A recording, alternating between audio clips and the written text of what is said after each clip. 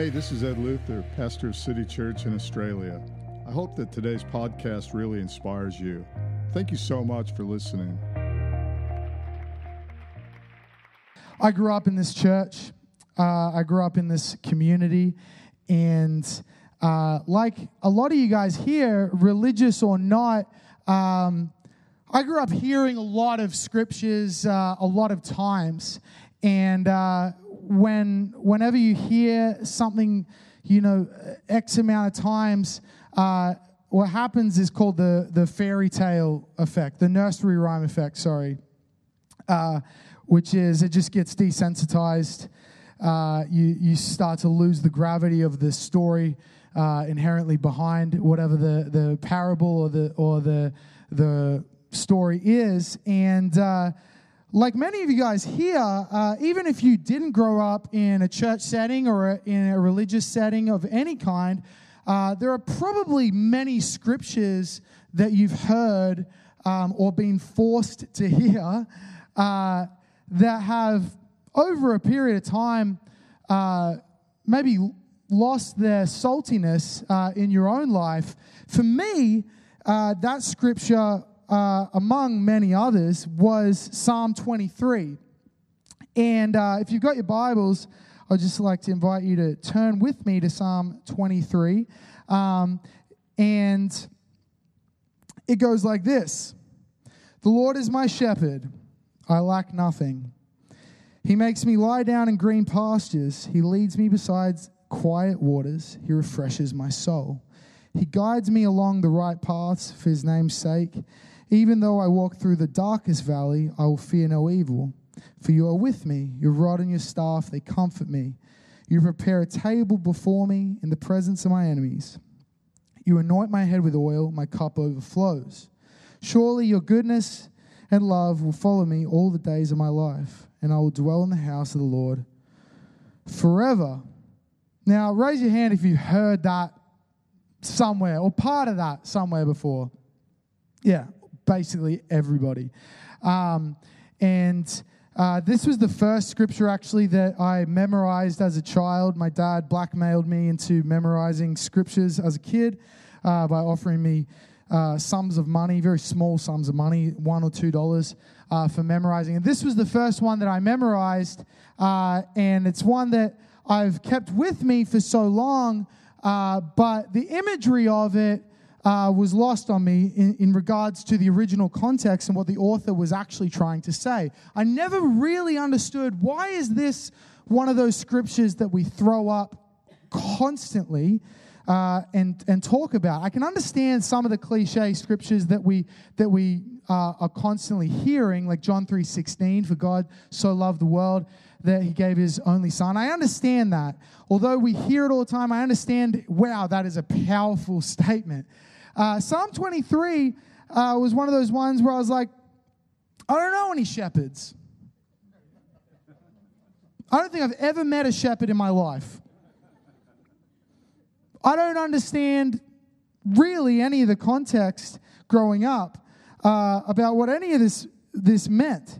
And then alongside that, the older I got, the more I started applying this in my own world in different ways.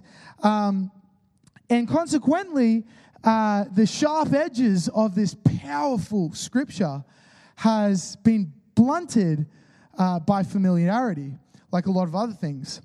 And I personally had my own narrative in my head as to what this all meant. Obviously, the shepherd is guiding me. I'm a sheep. He's guiding me. He's taking me into the valley, and it's dark and it's scary, and he's protecting me with his rod, which in my head was a useless way to protect anything. And then at the other side of the valley, there's like some kind of big revenge dinner that I get to have with all this food and all my enemies, all the people who have ever wronged me, all the people who have ever cut me off in traffic. They're all outside in the cold, and I'm gorging myself in this beautiful meal, right? And I love a good revenge story. like most people in the West do. I think we're so privileged as a culture now that we have to create our own drama to try and like feel something again.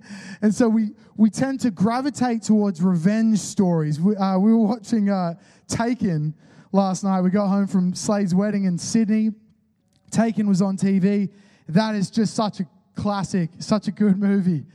And it's just one of those movies, so satisfying in every way. There's so many of those kind of movies that aren't really satisfying because maybe, the good guy ends up forgiving the bad guy in the end and, turns him around and all of that. Not Liam Neeson. He's out to kill every person in Paris. They're all dead. And he gets his daughter back, and it's so satisfying. We all love a good revenge story, which is why the end of that scripture was something I got a lot of pleasure in reading. I'd read it and be like, yes, Lord, I receive that dinner in the face of my enemies. But it's not actually what the author is saying. Because, see, the whole psalm actually revolves not around the imagery of us, but around the imagery of the shepherd. And while the first half of the psalm is all about us as sheep, following the shepherd, being protected by this shepherd, the second half of the psalm, verses 5 and 6 specifically, exchanges the imagery of sheep for the imagery of a fugitive. You prepare a table before me in the presence of my enemies is actually the imagery that the author here is trying to give to us is not the imagery of some kind of hero who has a lot of villains, but actually the imagery of a fugitive on the run. And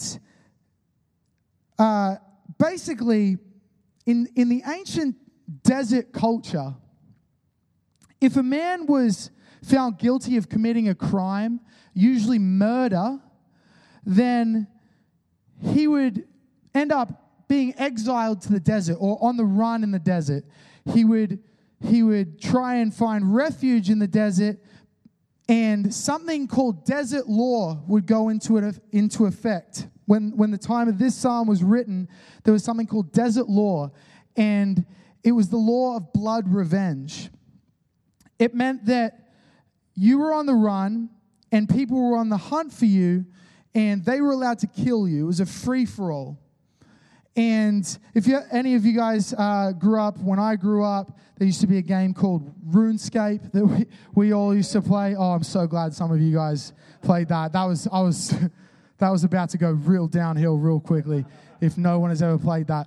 But basically, RuneScape, for those of you who have never played it, it all revolves around existing in this certain realm. It's an ancient realm of some kinds. And then in the game, if you go out into the wilderness, which is outside the city gates, the people who built the game basically took all limits off of what could happen out there in terms of the rules of the game. If you were in the safety of the city, you couldn't just walk up to someone and kill them in the game. But if you were in the wilderness, you could get robbed, you could get killed. And it was similar in desert law.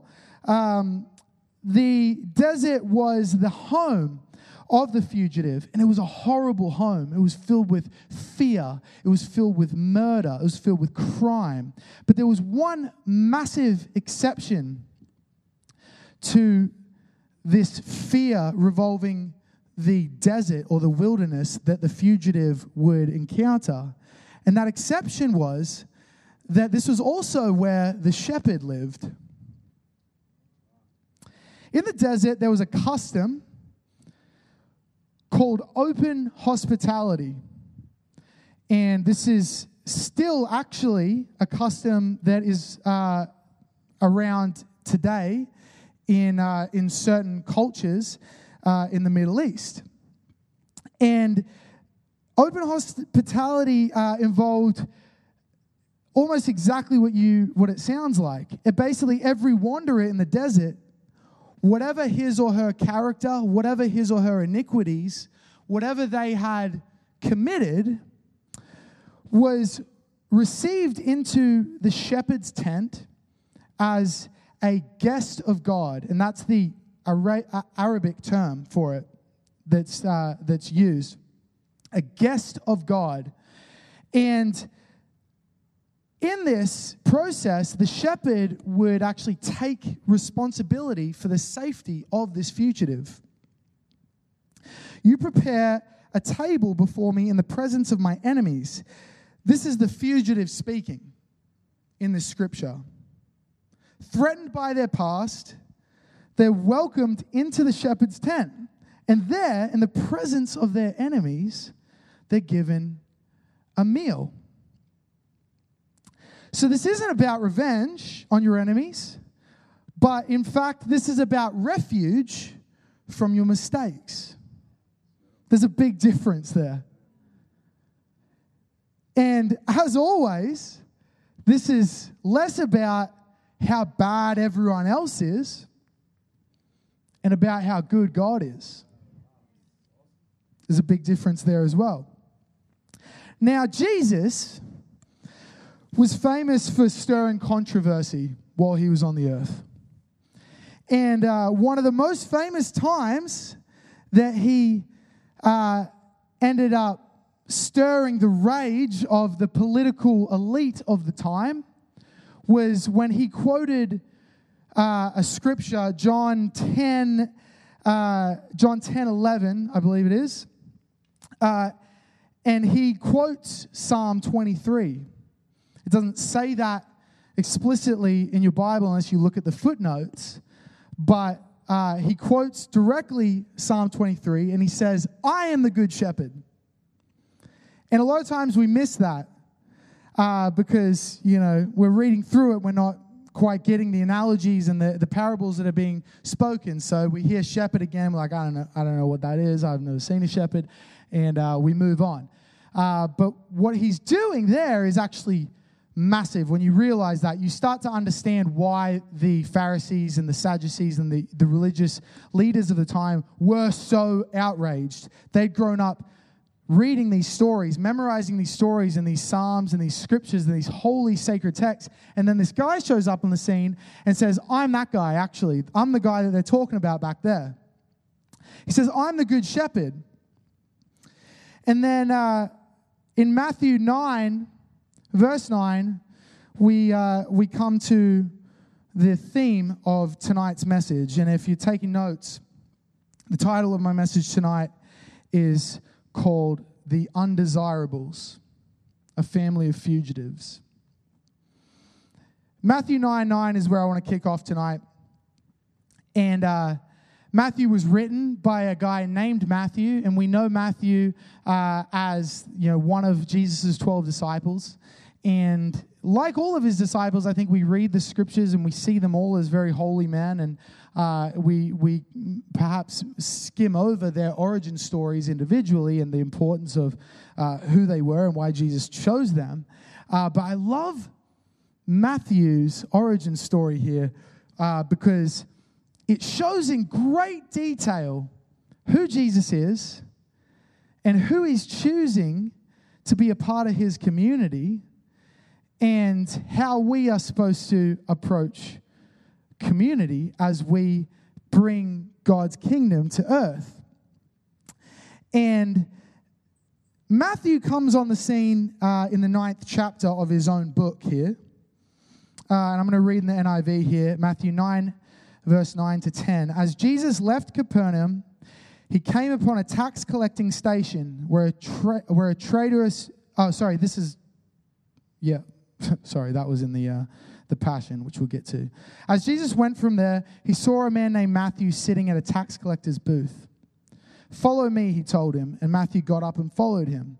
While Jesus was having dinner at Matthew's house, many tax collectors and sinners came and ate with him and his disciples. So that's what it says in the NIV. I want to read to you real quick in the Passion Translation because it gets us a little bit closer to what's really going on here and the importance of it. As Jesus left Capernaum, he came upon a tax collecting station where a treacherous Jew was busy at his work collecting taxes for the Romans. His name was Matthew. Now, right there, we get a bit of a clearer image of what's going on here. Because when we read it, usually we see something that's not very common here. We don't have tax collecting booths. We pay our taxes online, or we go to a tax office or an accountant. And we don't ever see Matthew as a trader collecting taxes for the Romans. And this is very, very important, because what's actually happening here, the Roman Empire was actually a very, very well-run empire for a long time. And the reason it lasted so long was because they were very good at not only conquering nations, but then also containing those nations. Not necessarily in slavery like previous empires had done, but containing them in complacency and in under their comfort and their systems. And the way that they would do this was, instead of putting them in provinces and having them come to Roman officials and pay their debts and taxes to Romans, what they would do is they would take people from their own community and pay them a lot of money to be their representatives, so that that nation felt a little bit more like, oh, I'm giving it to my own people. Matthew was one of those guys. And the way that the tax collecting system was set up with these nations was very similar to the way that the mafia is set up. Matthew was a friend of the family. He was getting money from the enemy, essentially. This Roman Empire that the Jews at the time believed were their oppressors and were the enemy of God, and that their Messiah is going to come one day and free them and overthrow this oppressive force. That's what they believed. So Matthew represented everything that was wrong with their culture at the time. And Jesus was this Messiah, was claiming to be this Messiah that they had read about their entire lives. And it kind of goes even darker with the way this was all set up. The context at which Jesus is arriving, he's showing up to the tax booth and he's talking to this guy that is just despised by everyone around him. His community, his Jewish brethren would have hated him so much, because the coins that they had to bring to him to pay their taxes, they were Roman coins. And I wish I had a photo, or I would throw it up there, but you can go and Google this. The Roman coins that they used to pay with, on one side of the coin, it had Caesar's face. Just like on our coins, it has the Queen's face on the back. Their coin had Caesar's face imprinted on the back. On the other side of the coin, it had the image of a Roman soldier, a Roman centurion, with his boot on the head of a Jewish man. And this was the money that they would bring to this Jewish guy to pay. And on top of that, as a tax collector, his job wasn't just the middleman between him and the Romans. He actually had a bit of authority. What the Romans would do to kind of entice these people to join them and help them oppress these nations was they would give them the power to choose how much tax was being taxed and to who they were doing it to. So if Matthew saw a bunch of fishermen coming their way with a fresh load of fish and a bunch of money that they'd made on their catch, he was able to go, oh, I'm going to charge them this amount. So chances are everyone knew who this guy was and what a dirtbag he was in their eyes. And then Jesus shows up on the scene. And he walks right up to him and says, come follow me. And then Matthew gets up and follows him. And then Jesus goes over to Matthew's house and has a little dinner party. And at this dinner party, it's not just Matthew, but it's all of his friends. It says here, while Jesus was having dinner at Matthew's house, many tax collectors and sinners came and ate with him and his disciples. Now the Pharisees, they came to the dinner party as well, it says. Well, I don't know if they were invited, but they were there. And they stood outside or on the outside of the room or something, and they're sort of giving commentary about it. And I won't read the whole thing, but basically they start talking to Jesus' disciples, and they're like, what on earth is going on here? Why is he eating with these guys? Why is he talking to them? Why is he being friendly with these guys? Didn't he say he was the Messiah? Isn't he supposed to come in here and destroy this establishment? Not start dining with them. And Jesus overhears it and says something very powerful. He says, I didn't come to save the righteous, but I came here to save sinners. The healthy don't need a hospital. The sick need a hospital. So I'm not here for you if you think you're good enough, because you're not. No one is. But what he was trying to show them was that he's going to eat with all of these people, and that's not a reflection of his acceptance of their way of life. His tolerance, his acceptance of them was not a reflection of him encouraging their way of life, but his proximity to them was intentional. See, the religious elite at this point, the religious elite are offended, not just at who Jesus is claiming to be, but the kind of community that he's creating at this point. Because he's telling everyone that the kingdom of God is here, and that he's not only the messenger of the kingdom of God, but that he's the king in that kingdom.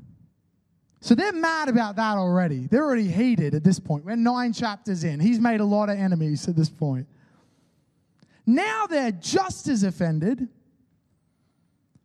over who he's inviting to be a part of this kingdom. Because in their eyes, he's inviting the wrong people.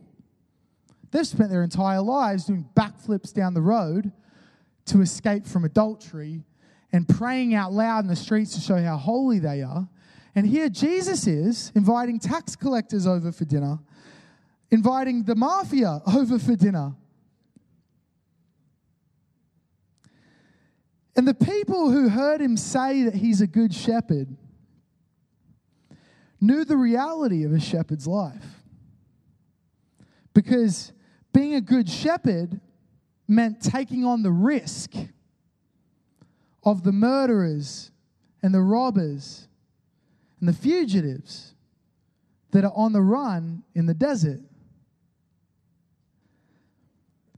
Jesus is saying something very profound here about who he is and exactly how he intended to live. And he did. He lived this way. You can see it right here with Matthew. He invited everybody to come eat at his table. Because already at this point, if we skip ahead to Matthew chapter 10, it goes through a list of names of the disciples that he's chosen. And this is another part I used to always skip over. Anytime there's names or genealogies in the Bible, I don't have time for it. I'm looking for the tweetable, encouragement for my daily devotions. And so that kind of stuff usually would bore me. But as I was reading it after this whole story, it goes into, all these people he's chosen. And once again, it's profound when you see it. Because you've got Matthew the tax collector. Then you've got Simon the zealot. Now, a zealot, a tax collector, is basically like having a police officer and a mafia hitman. These guys are not friends in the real world. And then right after that, you got Judas. I don't need to tell you about him. Jesus knew he was going to betray him.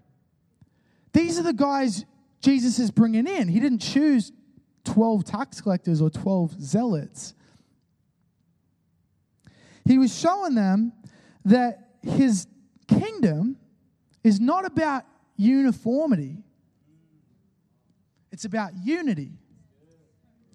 Because the disciples' differences, and they had a lot of differences. I feel like, even though it's not necessarily written in the scripts, I feel like a lot of Jesus' time spent with these guys was probably a lot of guys, shut up. It wasn't about uniformity here. It wasn't about them all wearing the same clothes and all saying the same prayers and doing the same rituals. It was all about unity and proximity to him. Their differences paled in comparison to their unity in following Jesus. And he goes on to tell these religious elite at that same dinner where they're like, why are you eating with these guys?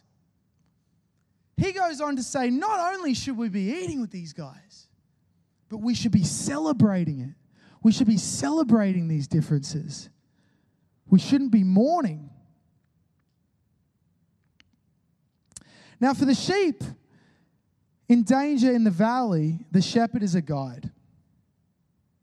For the fugitive pursued by death, the shepherd is a protector and a host. For both the sheep and the fugitive, however, the shepherd provides the conditions for living in the desert. The shepherd plays a few different roles. Now, maybe you feel like you don't fit in. And I'm going to invite the worship team to come back up as we close. Maybe you feel like you're a fugitive in your own life. Have you ever felt like that? Maybe you feel like you're on the run. Like your past can never escape. You can never escape that. Or, on the flip side, maybe you're like me and you got past that point and you embraced the fugitive life. Because for me, the illusion of the desert was a life of freedom. The illusion that the world had to offer, the illusion of the life of the fugitive, the lie that I had been sold, was that this is a life of freedom, a life on my own terms. Life where anything goes in the desert. And living life on your own terms, living in the wilderness and the so-called freedoms of the desert, running from your past. Or worse, running from your destiny. I think a lot of times we're out in the desert thinking we're living in this freedom of unimaginable possibilities because we're running from our past and we're never going back there. They can't get us. But what we're really doing is running from our destiny, what God has called us to be. And we're living in a wilderness, a limbo. Maybe some of you have taken the road of the religious elite and committed to a life of conformity, a life of trying to fit in. But let me tell you something. You were never called to fit in, so stop trying. It's not something Jesus ever asked. We can see it right here. You don't have to look past this story to see that the guys Jesus is calling, like Matthew, calls him by name. Come follow me. And invite all your friends. Where's the fitting in there? If Jesus was trying to fit in, he would have been hanging out with the religious leaders. Or he would have been telling the religious leaders, oh, don't worry, guys. I'm just trying to get them to obey the law of Moses. We're going to get them sorted. I'm going to get them through the 7-day purification process. We're going to make sure everything's good. But he doesn't do that. He eats with them. But accepting the open invitation to dine with the one who created you brings a life of freedom in who you were created to be. See, Jesus doesn't want you to try and conform to some box. He's not waiting for you in the desert so he can invite you back to his home and then take you back to the city where you can be put on trial for your iniquities. That's not what he does. When God created us all equal, all in his image, yes, but all unique, beautifully, fearfully, wonderfully made. When he did that, it wasn't so that we could all be the same person. It was so that we could be exactly who we were meant to be, and that looks different for everyone. And when you dine with the Creator, you get to live as the best version of yourself, alongside a diverse community, as you can see just even in this church, of people committed to being the best versions of themselves as well. And people committed to holding you to being the best version of yourself. Jesus doesn't want you to conform, but he doesn't want you running around in the desert afraid of your past. See, that's what the devil wants. I see two images here in Psalm 23 and in Matthew 9. The fugitive, that's definitely a place that the devil wants to get you in.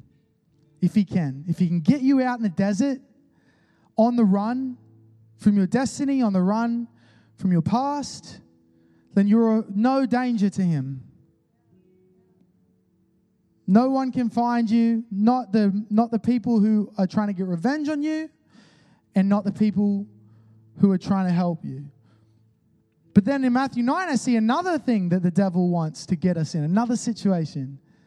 And that is exactly where the religious Jewish elite were at the time, which was a state of containment, a state of complacency and comfort.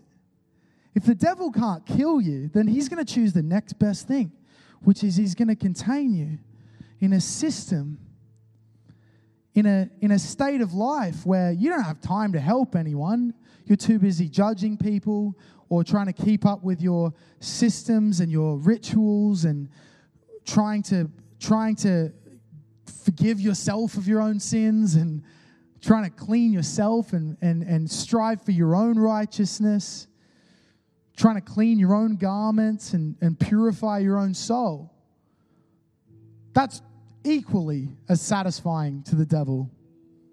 The last thing he wants you to do is get together with a bunch of other imperfect people, broken people, and have dinner with Jesus. That's the last thing he wants.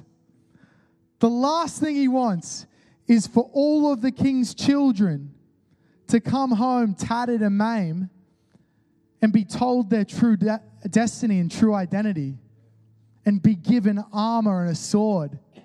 That's the last thing he wants. He wants you out in the desert, or he wants you confiding in the enemy and staying contained in a system of oppression. That's what he wants. Maybe you're here tonight and you feel like, man, Mitch, I've been on the run. I've been just trying to avoid community. I've been lying awake at night asking the hard questions. Is there a God? Does he love me? Does he know who I am? Or is he some just ethereal, bearded puppet master out in the cosmos throwing lightning bolts at people? Maybe you've been struggling with your place in the world, not being able to fit in and wondering why you don't fit in. What's wrong with you? What's wrong with me? Why can't I just fit into this culture or this community? Or maybe you've just been on the run for a long time, asking if there's anyone out there who understands your situation. Let me tell you, there is a shepherd in the desert, and he has sent a messenger to invite you to come dine with him in the presence of your enemies, in the presence of your failures, in the presence of everything you think is unforgivable. Not so you can sit there and boast and brag about it, but so you can sit there in safety and refuge from your failures, from your iniquities. There is a good Father who made you and knows you by name and created you for a specific and powerful and dangerous purpose. And it's not too late. The desert law still stands, and there is an open house waiting, and there is a loving, smiling Father and a Savior named Jesus who's sitting at the table with a hot meal, waiting for you to come sit with him. If you're here tonight and you're wondering where your place is, it's at the table with Jesus. There's a seat at the table for you. Jesus didn't have a seat for the people who thought they were too good for it. He didn't have a place at the table for the people who thought they were good enough to get into heaven by their own right, by their own strength. But he did have a place at the table for everybody else. Didn't matter who they were. It didn't matter if they were a Roman or a Jew, a tax collector, a prostitute. Didn't matter if they were black or white. Didn't matter what they'd done, where they'd come from.